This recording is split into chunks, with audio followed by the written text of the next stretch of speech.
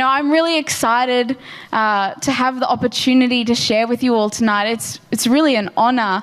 And, I've been praying into this message this week, and I really feel like God wants to do something special tonight, just with the way that I've seen things come together and different aspects of the week and conversations that I've had. I think that He really wants to make sure that people leave here tonight different than what they came in, that they actually step out of this room with more hope and more faith in the God that loves them. And I'm really believing that tonight. And I'm just going to log into my computer so I don't distract us later doing that. But earlier this week, I got to share at interns at the class for this year, who are pretty much all in the front row here. Not all, nearly all. Very exciting. And I was really chuffed to get asked to come and share. Interns has a very special place in my heart. And what I got to, or the session that I got to lead, was actually on writing a letter to ourselves, or I should say themselves. I'm not graduating interns, so I didn't write myself a letter, but on writing a letter for themselves that they get when they graduate. And the idea being that is a moment for them to be reminded to look back on the journey that was, to not just arrive somewhere and be so forward focused like we tend to be that we forget the incredible journey and the change and the things that we've seen happen in our lives while we've taken advantage of an opportunity. And it can happen a lot in life, and especially in interns, where week by week you're being challenged and trying new things, and you can get to the end of it and be so focused on the next opportunity that people forget that they have grown incredibly. And it's such an important thing. We should never live in the past, but it certainly reminds us of where we've come, of how far we've come. And I've been thinking a lot about this when it comes to my journey with God, when it comes to faith.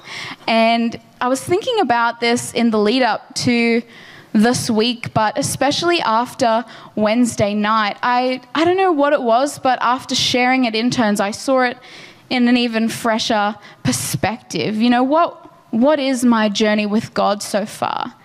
Where have I come from? What's happened? Where am I now? Where am I going? And as I looked into this, or as I reflected on it, I sort of came to a point where I thought, if someone asked me I'm just going to move this because I feel like it's in your way. I'm very sorry. If someone came to me now and said, what's your journey of faith been like? What's your experience, going on a journey with Jesus been like? I would genuinely say to them that for me, it's just been moment after moment and day after day and week after week and year after year now of choosing to trust God. Like, that's as simply as I could put it. When I think of everything I've experienced and the journey that I'm on, the simplest way to describe it is moment after moment of choosing to trust God. And, I think a lot of us who've been on any sort of journey of faith would have a similar experience where we have an initial moment where we choose to trust God for the first time. We make a decision that we want to let God into our lives, but it doesn't stop there. Like, it would be great if we just had to decide to trust in God once and then we were done. And it was like, okay, Jesus, like I think I want to let you in my life. I want to trust you, like this is it. And then forever, you just trust in God. And if that's you tonight, I'm praying for you that you find the courage to trust God and take that step. But I need to tell you that is not the last time you are going to need to trust God, because every day from that point, life will happen. Life will continue. You'll encounter new things every single day that make you need to go back to God and choose to trust Him all over again. And I know I've seen it where, you make a decision and then people come across their first challenge when it comes to God. Maybe God puts something on their heart like, why don't you share this with that friend of yours? And all of a sudden it's like, well, I don't know about that, God. Like, I trust, like we say this, I trust you, but I don't know if I trust that. And I feel like I've said that a lot in my journey of faith. Like, God, no, I trust you. Like, I swear I trust you. But with my finances, with my relationships, I don't know, with my career, with my dreams. Like, what happens when you feel a call on your heart to go somewhere different to where you've been preparing to go your whole life? Oh, that is a moment where you have to choose to trust God again. And faith is nothing without that continually choosing to trust Him. And there's a verse in Proverbs, it says this. It says, trust in the Lord with all your heart. Lean not on your own understanding, but submit to Him in all your ways, and He will make your paths straight. And so tonight I want to talk about choosing trust, because I really think that faith can't exist without that. Like, when you look at the words, they're almost inseparable. Faith and trust, they're almost the same thing.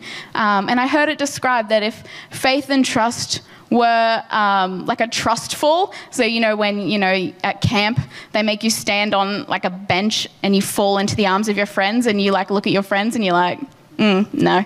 But if it was a trust fall, they said, it explained faith is having the hope that your friends catch you.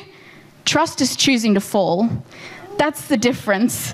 And so we need to choose trust in our lives. We need to imprint this verse on our hearts, because what I've found is that whenever I start to doubt, whenever I start to become fearful, whenever I start to think that God's led me somewhere that I don't have the capacity to trust Him with, something that is just too close to my heart, scary, was that me? Too scary, or whatever it is, I know I need to stop. And I need to actually reflect on the journey that's been. I need to actually look at my life and see where God's brought me. And I need to remind myself of the original reason I chose to trust in Jesus. I need to remind myself why He's trustworthy. And so that's what I want to explore together tonight, because whether you're on a journey with Jesus or whether you're thinking about starting that, you will need to be reminded that God is trustworthy, that He is worth believing in and hoping in. And before I go any further, I just want to make one thing really clear, is that trust is not about the outcome. It's not about believing for something specific. It's why that scripture, it says, lean not on your own understanding.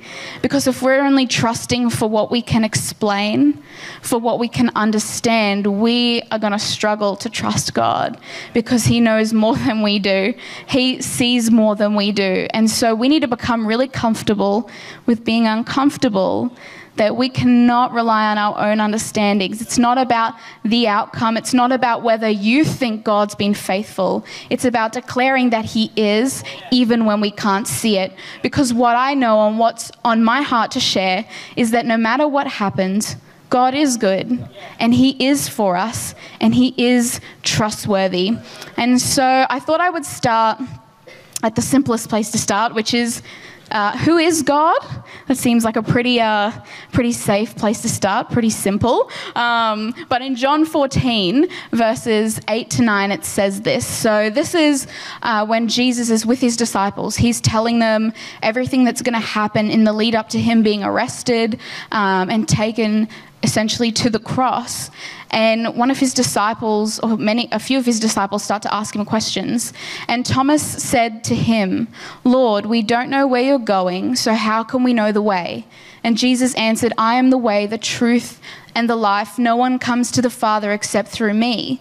If you really know me, you will know my Father as well. From now on, you do know Him and have seen Him.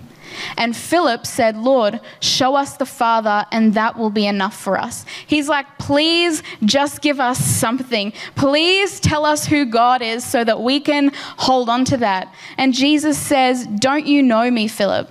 Even after I have been among you such a long time, anyone who has seen me has seen the Father. How can you say, show us the Father? Don't you believe that I am the Father and that the Father is in me? He says, if you've seen me, you've seen the Father. For us to be able to understand this relationship with trusting Jesus, with trusting God, the most important thing for us to realize, and what the disciples are realizing in this moment, is that Jesus is God. That is foundational. That is so important. And I think we need to actually appreciate how world altering this would have been for the disciples. Like, they've been hanging out with Jesus, a guy who's inspired them and challenged them, and they've seen perform miracles and things that they cannot explain. They've seen so much journeying with him, but he is clearly a man, and he's loving and kind and compassionate and just the best parts of humanity to the extreme, to perfection. And so they're going, there has to be more. Like, the subtext of that question is, you can't be God. Like, there has to be something else. Tell us what he's like. Show us what he's like. Because if you imagine what gods of the day were like, they were hardly kind and compassionate and loving and serving and sacrificing. That is not what a God looked like.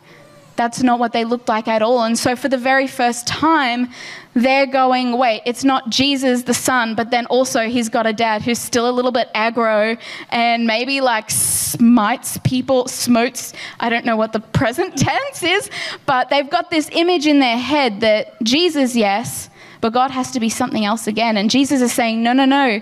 If you've seen me, you've seen the Father. And 1 John 4, it says this: whoever does not love does not know God, because God is love. This is how God showed his love among us. He sent his one and only Son into the world that we might live through him. And that's the good news. The good news isn't just that we were saved and set free because Jesus, when he died on the cross, paid a debt that we couldn't. But the good news is also that through Jesus, God was fully revealed. That is fantastic news, because if you've seen Jesus in Scripture, what is he? Who does he reveal God to be? To be loving and kind and merciful, someone who rescues the judged, someone who heals people who are sick, someone who finds those who are outcast and brings them into community, into relationship, who says to anyone who feels unworthy that he loves them, that they are worthy. In that moment, the disciples are realizing that if Jesus is God, this is why Jesus died. This is why they've given their life to follow him, because that is a God worth following. This is why we are here. This is why I follow Jesus, because I know no matter how much I love him all the time, I give to him, I'm giving to a God who did place the stars in the sky, the God who did create every single one of us, the God who has a plan and a purpose for every single person, and the God who, when he confronted sin and death, which is where I would expect to see what the real God was like, which is where I would expect to see a little bit of the God I think that we all fear exists, that judges, that is angry, that is looking for our faults. How does Jesus confront that? With forgiveness, with complete forgiveness, choosing to set aside everything that we've done just so that we can have relationship with him, just so that we know that we are loved, that everything that we imagine is separating us, he goes, I don't care about that at all. In fact, that's why God, Jesus, came to the world to show you, so that it couldn't be clearer, his love for us. And so he is trustworthy. In every moment where God is revealed, he's revealed to be kinder, more compassionate, and just the personification of good. So let's start there. When we're struggling, when we're not sure whether we can trust God, let's start with the fact that he is good. And whenever he's been revealed through Jesus, it's been to a kinder and a more compassionate end. And that is someone worth putting your trust in. And the second thought that I have on this is just, in God's nature, he is eternal. He's not just everything revealed in Jesus, but he is all-knowing and all-powerful, and he is God, and he is eternal. That means he knows what was, what is, what will come. He's the beginning and the end. So not only is he profoundly trustworthy in his character, but he knows exactly what will happen for eternity. Now, if there's anyone I'm going to put my hope and trust in, it is a good God who sees everything in its entirety all at once. And so he sees what we can't. His love and goodness in its entirety, and he sees what we can't.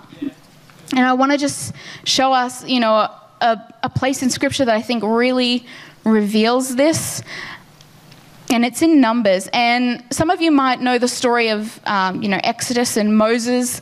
I think he's a pretty famous Bible character. Like, if you've seen, I want to say Pixar did The Prince of Egypt. Raise a hand, Prince of Egypt. Yeah. Oh, sorry. Okay. The point remains, how good was that film? So good. So I think this is the story. So Moses leading his people out of Egypt. And the intention there is God wants to lead them to a promised land, to a land that is overflowing with milk and honey, a land that they're going to be able to live in peace and actually be content after years of being enslaved. And so this section in Numbers is after they've gotten out of the promised land. Moses, he parts the Red Sea, they get through, it's completely miraculous. They've, at this point, I think they've defeated an army or two that came against them as they come out of the Red Sea. And Moses decides to send spies into the promised land to get a report, suss it out, find out what's happening. And this is the report that comes back. It says, they came back to Moses and Aaron and the whole Israelite community at Kadesh in the desert of Paran. And they reported to them and to the whole assembly and showed them the fruit of the land. They gave Moses this account. We went into the land to which you sent us, and it does flow with milk and honey. Here is its fruit. But the people who live there are powerful, and the cities are fortified and very large. We saw even descendants of Anak there. The Amalekites live there in Negev. The Hittites, the Jebusites, the Amorites live in the hill country, and the Canaanites live near the sea along the Jordan. So pretty much surrounded by people who don't like Israel, just in case you were wondering. And then Caleb silenced the people before Moses, and he says, we should go up and take possession of the land. We can certainly do it. Caleb is like, yes, we can do this. God is on our side. But the men who had gone with him said, we can't attack those people. They're stronger than we are. And they spread among the Israelites a bad report about the land. They said, the land we explored devours those living in it. All the people we saw are of great size. That is enough to scare me right there. And we saw the Nephilim there. We seemed like grasshoppers in our own eyes, and we looked the same to them. So he sent 12 spies into the land to check it out. 12 representing the 12 tribes of Israel. And the only people who come back with semi-positive reports is Caleb and Joshua. And the other spies, with their bad reports that they spread, they're just so full of fear. They actually they talk about stoning Moses and Aaron. They want them out. They're just not impressed with the fact that they're seeing their leadership taking them into something that they don't think they can win. They keep saying repeatedly, why did God bring us here just to give us to this? We're going to be destroyed. We would have been better off being slaves. And just repeatedly, you see this mentality where no matter the miracles they've seen, what's happened in their past, they're focused on the promised land, and it's too big for them. It's too big for them. They've forgotten that God literally parted the sea, and they're looking at this promised land going, we can't do this. And they actually end up not doing it. They're in that desert for 40 years, and it is a hard 40 years. And as soon as Joshua takes leadership after Moses passed away, he sends 2 spies into the land to reassess. God tells him, it's time. You guys have been out here. It's time to get in the land that I set aside for you. And this is what the report that Joshua's men bring back. I know that I'm wrong. When they get there, I just remembered what I was supposed to say. He sends the spies into the land. So he sends 2. And when they get there, they meet a woman called Rahab, and she's a prostitute. She lives in the city walls that protect Jericho, and she actually helps hide them and keep them safe, because when the king finds out that there are spies there from Israel, he is not very impressed. And so she actually risks a lot by hiding them. And then they have this conversation a bit later. So this is Rahab talking to the two spies that are there. She says, "I know that the Lord has given you this land, and that a great fear of you has fallen on us, so that all who live in this country are melting in fear because of you. We have heard how the Lord dried up the water of the Red Sea when you came out of Egypt, and what you did to Sihon and Og, the two kings of the Amorites east of Jordan, whom you completely destroyed. When we heard of it, our hearts melted in fear, and everyone's courage failed because of you.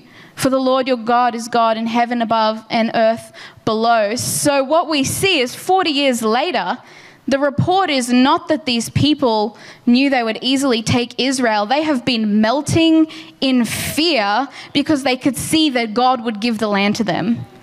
I wonder how many times, how many opportunities we've looked at and gone, "I don't think I can do this, not in my strength." And on the other side, people are going, "I knew they could do it all along because of the God that they serve." I wonder how many times we've ended up in the desert because we did not choose to trust God. He is good. He was leading them to goodness, but they didn't trust his character. They were worried. They kept saying, "Why did God bring us here to die?" You have to have a confusing sense of who God is to believe that, but they hadn't met Jesus. They didn't have the revelation that God is love and kindness and compassion and all things good. And I wonder if they did, if they would have chosen differently, but I'm not sure, because I know that I still don't always choose trust. I know all these things, and even still, there are times when that thing looks too great, too big, and I don't know if I can do it. And the irony is, when you say, "I don't know if I can," what you're actually saying is, "I don't know if God can." Because it's not about you. Trust in me with all your heart. Lean not on your own understanding. That's saying you will not understand this. God is eternal. He sees the things we can't. And so he probably has a capacity to understand the things that we will never be able to understand. But if we can just trust that God is always leading us into goodness, that his character is good, that he is worth trusting, then we are going to be able to go on a journey with him. We are going to be able to continue to choose to trust. And I always wonder about why, it seems interesting to me that God brought them out of Egypt then if he knew that they wouldn't enter the promised land. Like, God is eternal. He knows everything that's going to happen, everything that happens, everything that has happened. And while we have free will, he still sees what we choose, and yet he leads them out and gives them this opportunity. And I don't know, but I wonder if that's just, a part of God's nature, is that even when we're not ready, he wants to give opportunity for us to step into goodness. That even if we don't step into it, what it becomes is something that later when we look back, we can actually go, wow, I think God was leading me somewhere great. And if I had just chosen to trust him. And that actually becomes not only what was a revelation of God's nature, but a reminder to you going forward, hey, I can trust God. I can trust God with the things in my life that I'm really worried about and concerned about. And it's not always easy because some seasons are harder than others. But I know for me, without trust in God, there are certain seasons that I just don't know how I could have come back from. I genuinely have experienced, the peace of God, and just knowing that when it doesn't make sense, when it doesn't add up, when the things of this world, because we do live in a broken world and people do hurt us, and things do happen that we sometimes look at and go, why would God allow this? And we will never understand the answers to those questions. I just don't think that we can. But what we can do is trust in his character. We can trust that he is good and that in the long term that his eternal plan is more important. This life is supremely important. We have the opportunity not only to live a beautiful life, but to ensure that other people encounter Jesus, that they step into eternal life. But that means that our hope isn't just anchored in what we experience here and now. It's not just anchored in the things that we face here. There is an eternity. There is a life that God has planned for us that is full of joy and peace and happiness. And that's something that when nothing else makes sense, that's what my hope is in. That's what my trust is in. Not the outcome, that it would happen the way I want to see it here and now, but that I trust in God's eternal plan. I trust in who he is, that he is good. And I'd love to give the opportunity for people here to trust tonight. I think that there are so many things that we face that can feel like a Jericho, that maybe we can even see the goodness on the other side, but the fear that we are not enough is holding us back. That the fear that we might not make it is holding us back. But God sees what we can't see. If he's calling you to something, if he's leading you somewhere, it might be challenging. But I assure you that God is good, and what is on the other side is good. And if you're facing something just in general that maybe as I've shared tonight, you've just gone, I've really been struggling to trust God with this, fully to trust God. Not to trust that he'll do what I want, but to trust that no matter what, he is good. To trust not only for the outcome, but for the peace in the middle, for that knowing that God's character is trustworthy. He is love and mercy and kindness. And so we're going to just have a moment for that, because I don't think there's really steps to trust, do this, and then you trust. This is a choice. This is something you have to decide for yourself. No one else can do it for you. And so we're going to worship for a moment, and I really want to encourage you, if there's something that you've really been struggling to trust God with, or you've really been struggling with in general, a healing or a relationship or a financial issue or an opportunity or something that just your heart really felt heavy as I speak about trust tonight, we're going to pray for that. Because as much as we trust regardless of the outcome, we believe God to be a healer, to be a restorer, to be someone who makes a way where there is no way. Trusting in God regardless does not push to the side his power and the amazing miracles that can take place, that we believe in God and trust in him for.